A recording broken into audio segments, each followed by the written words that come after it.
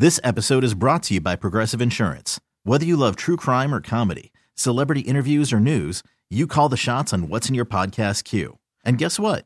Now you can call them on your auto insurance too with the Name Your Price tool from Progressive. It works just the way it sounds. You tell Progressive how much you want to pay for car insurance, and they'll show you coverage options that fit your budget. Get your quote today at Progressive.com to join the over 28 million drivers who trust Progressive. Progressive Casualty Insurance Company and Affiliates. Price and coverage match limited by state law. Our conversation with Tim Legler is brought to you by Comcast Business Class. Tim joins us on the AT&T hotline, AT&T 4G LTE. Good morning, Mr. Legler. How are you? I am doing well, gentlemen. How are you? Very well. You should be proud of yourself. Before we get to the Celtics Heat Game 5, the Thunder have won 3 straight to turn that series around. You should be proud of yourself because you did not bail on your pre-playoff pick of the Oklahoma City Thunder to win it all when a lot of people were bailing on them when they were down 2-0. Well, I didn't turn my back on it, but I sure did look over my shoulder a couple times. I'll tell you that. After Game 2 in San Antonio, I was scratching my head a little bit because I was wondering if I had it pegged right. I hadn't seen San Antonio as much as Oklahoma City this year. And, once the playoffs started, I really started watching the Spurs. I saw what they did in the first 2 series, but they were really overmatched, the 2 teams that they played. So then I looked at that series, and after Game 2, I was really wondering if the Spurs ball movement was just that good that the Oklahoma City Thunder weren't going to catch up to the ball, and they were going to have some of the same issues that the Spurs and Clippers did.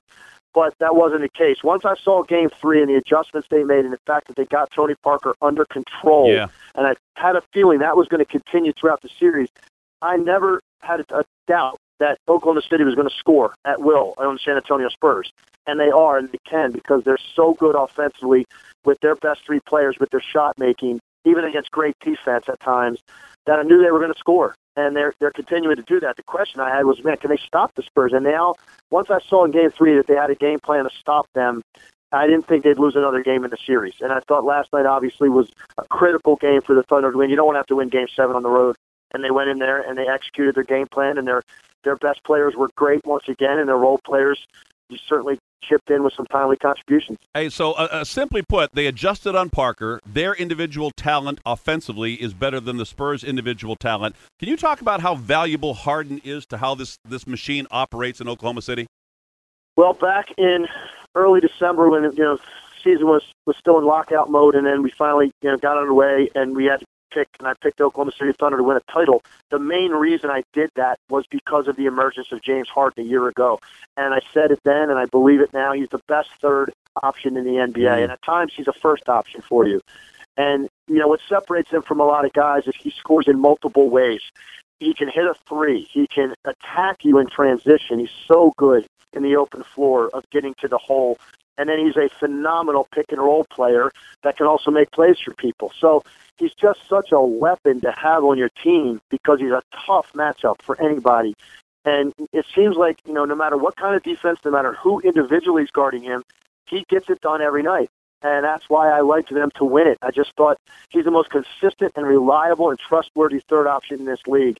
And coming off your bench to have a weapon like that, and he's been sensational. And when you look at that game last night, they were so good offensively, but then they go up 13, and they have 5 straight possessions of a bad shot by Perkins, 3 straight turnovers by Westbrook, and then another missed layup by Perkins, and it's a 2-point game, and you're going, man, this is the Thunder.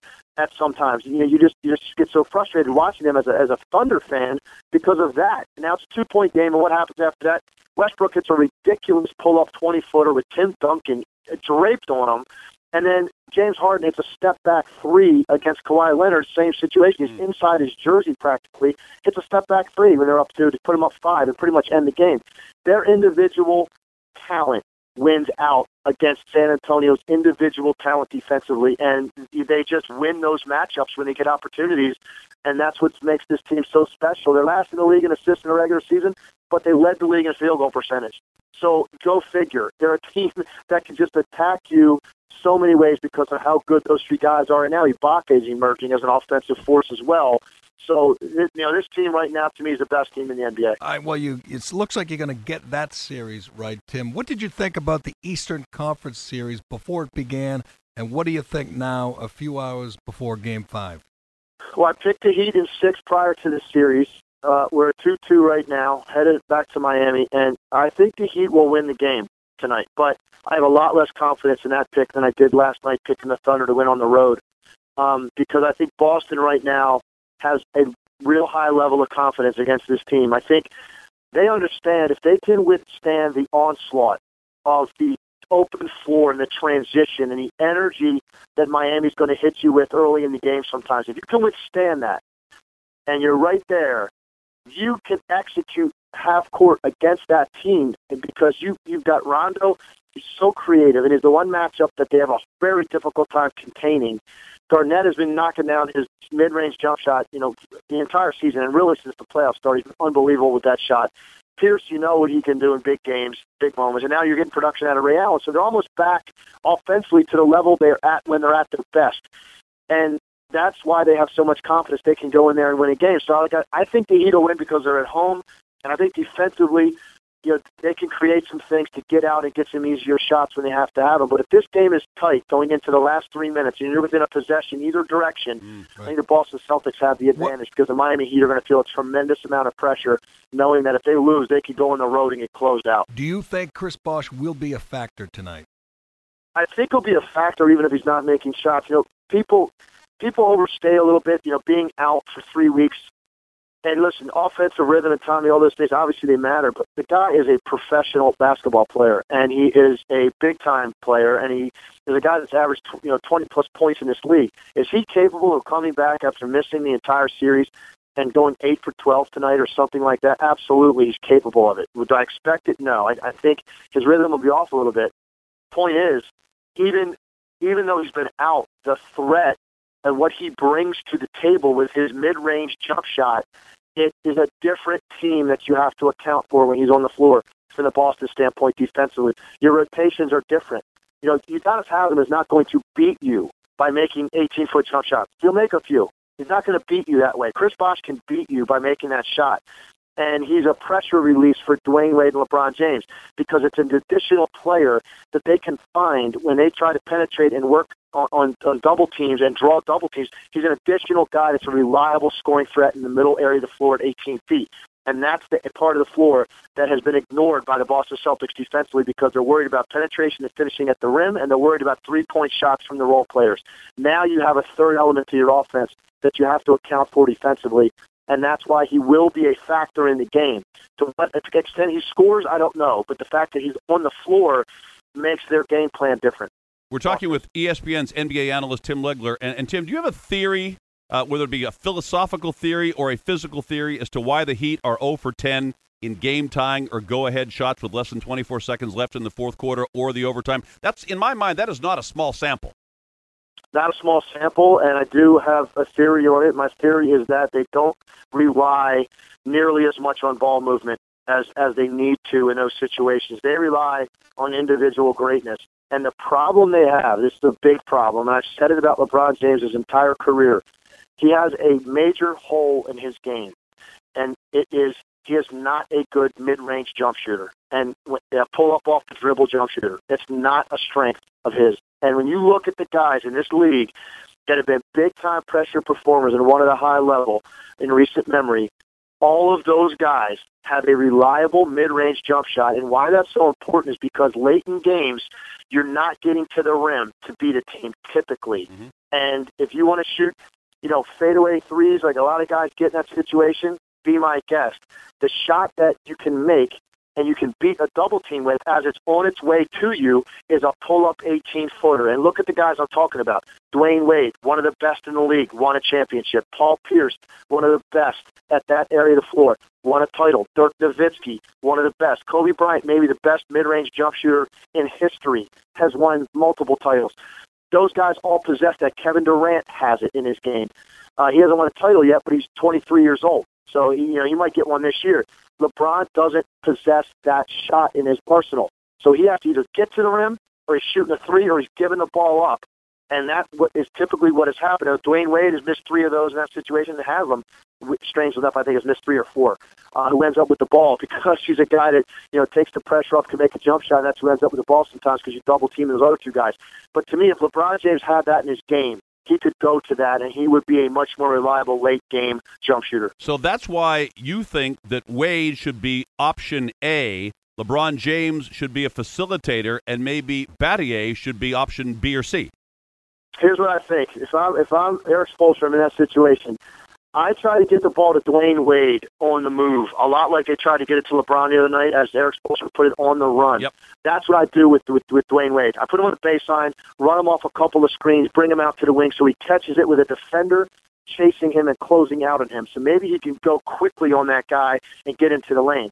If not, then now you're in an ISO situation or a pick-and-roll situation with Wade handling the ball. He's proven that he can make those shots in pressure situations at the highest stage in the NBA Final. That's option one for me. Option two is I give the ball to LeBron, but I give it to him knowing that he's going to be a facilitator, whether I give it to him in the post, knowing that he's going to get double-teamed down there as he starts to back a guy down. He's such a great passer with his height and vision. He'll find a shooter on the perimeter, find someone, there's a kick out that can now attack at a running defender, closing out on them. Or you put him in a pick-and-roll situation or an ISO situation, knowing he's going to get doubled, and you space the floor in such a way that you anticipate where the trap and double team will come from, and you put a shooter in an area of the floor that can get a clean look. That, to me, is what I go with. Putting LeBron James anywhere on the floor, one-on-one in ISO, knowing he's going to end up most likely with a 20-foot jump shot, to me, that's not a formula for winning basketball for the Miami Heat down the stretch. If they continue to do that, they won't even get out of this series if they get in that situation again, and that's what they go to. Hey, Dwayne Wade shooting 29% from three, 46% overall. He's averaging a little over 20 a game. He hasn't won a game for them. It seems like he hasn't even controlled a quarter of this series yet, Tim. What are they doing to him? Is it a simple matter of doubling him? Is Garnett just able to leave his guy, whether it's Turiev or Anthony or Haslam, and help on Wade? Well, I think part of it is right now they're daring him to shoot the ball a little bit from the perimeter, and I think Dwayne Wade isn't in a great rhythm. And he's a rhythm jump shooter. He's not a pure shooter. He's a very good shooter when he gets into a rhythm offensively. He gets a couple layups early in the game, gets a couple free throws. Now you got a handful. And you saw it in the Indiana series. When he scores early, forget it. You have a load on your hands that night. Right. And Boston's done a nice job of not letting him do that. He's had very, very quiet first half the last two games. And now you've done a much better job of keeping him under control because it's harder for him to find his jumper later. He's a better player when he gets early buckets and then he finds that jump shot and he gets more confidence in it.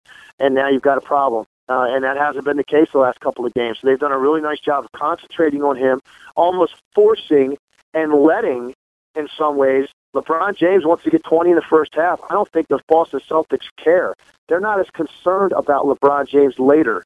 They're much more concerned about Dwayne Wade later. And the way you contain that is to not let him get going in the first half.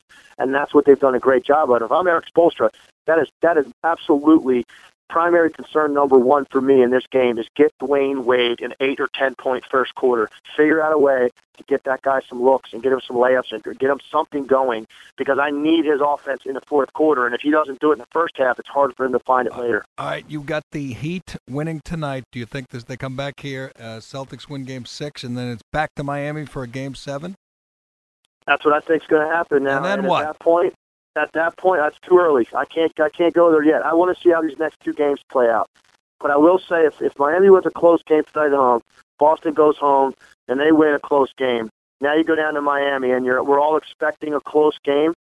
It would be tough for me to go against the Boston Celtics in a close Game 7 on the road against Miami because I know how much pressure the Miami Heat would be under, and I don't think they handle that well. And Tim Leggo, we wrap it up with this on the other side. If indeed Oklahoma City prevails in this series, then it looks like they've got the momentum to do that. Does the fact that they have beaten Dallas, the Lakers, and San Antonio get to the finals make them tough-tested or tired? Tough-tested without question. Yep. Their best four players average 23 years old. The fatigue won't be a factor. The fact that they closed out Dallas in a series that's a team that they struggled to close out games with a year ago, they sweep them. Then they get the Lakers, obviously a team that some people think could win it this year maybe, a matchup problem from a size standpoint. Take care of a championship team like that. Get rid of Kobe Bryant without much of a problem. Now you take care of a team like San Antonio that was on an all-time roll coming into your series. I mean, if that doesn't give you confidence that you can take on the world, I don't know what will. I've said it now since before the playoffs. I think whoever wins the West is going to win the title this year. And I think Oklahoma City obviously has positioned themselves. They've done what they had to do. They lost home court advantage in the regular season right at the end, and now they had to go on the road in a very tough environment and win a game in this series, and they did it. Now they've got an opportunity to close it out at home and get to the NBA Finals. Tim Legler, always a pleasure and always educational talking NBA basketball with you. Thanks for the time. I'm going to put you on hold because Chach wants to get some information for you. He's got a little something for you, so don't hang up. Chach is going to talk to you. We'll talk to you down the road, Tim. Thanks very much. All right. Tim Legler with Dennis and Callahan on the AT&T hotline. AT&T 4G LTE with speeds up to 10 times faster than 3G. AT&T, rethink possible. Quick timeout. Back with your phone calls at the top of the hour. Doris Burke will join us. Okay, picture this. It's Friday afternoon when a thought hits you. I can spend another weekend doing the same old whatever, or I can hop into my all-new Hyundai Santa Fe and hit the road. With available H-Track all-wheel drive and 3-row seating, my whole family can head deep into the wild. Conquer the weekend in the all-new Hyundai Santa Fe. Visit HyundaiUSA.com or call 562-314-4603 for more details. Hyundai, there's joy in every journey.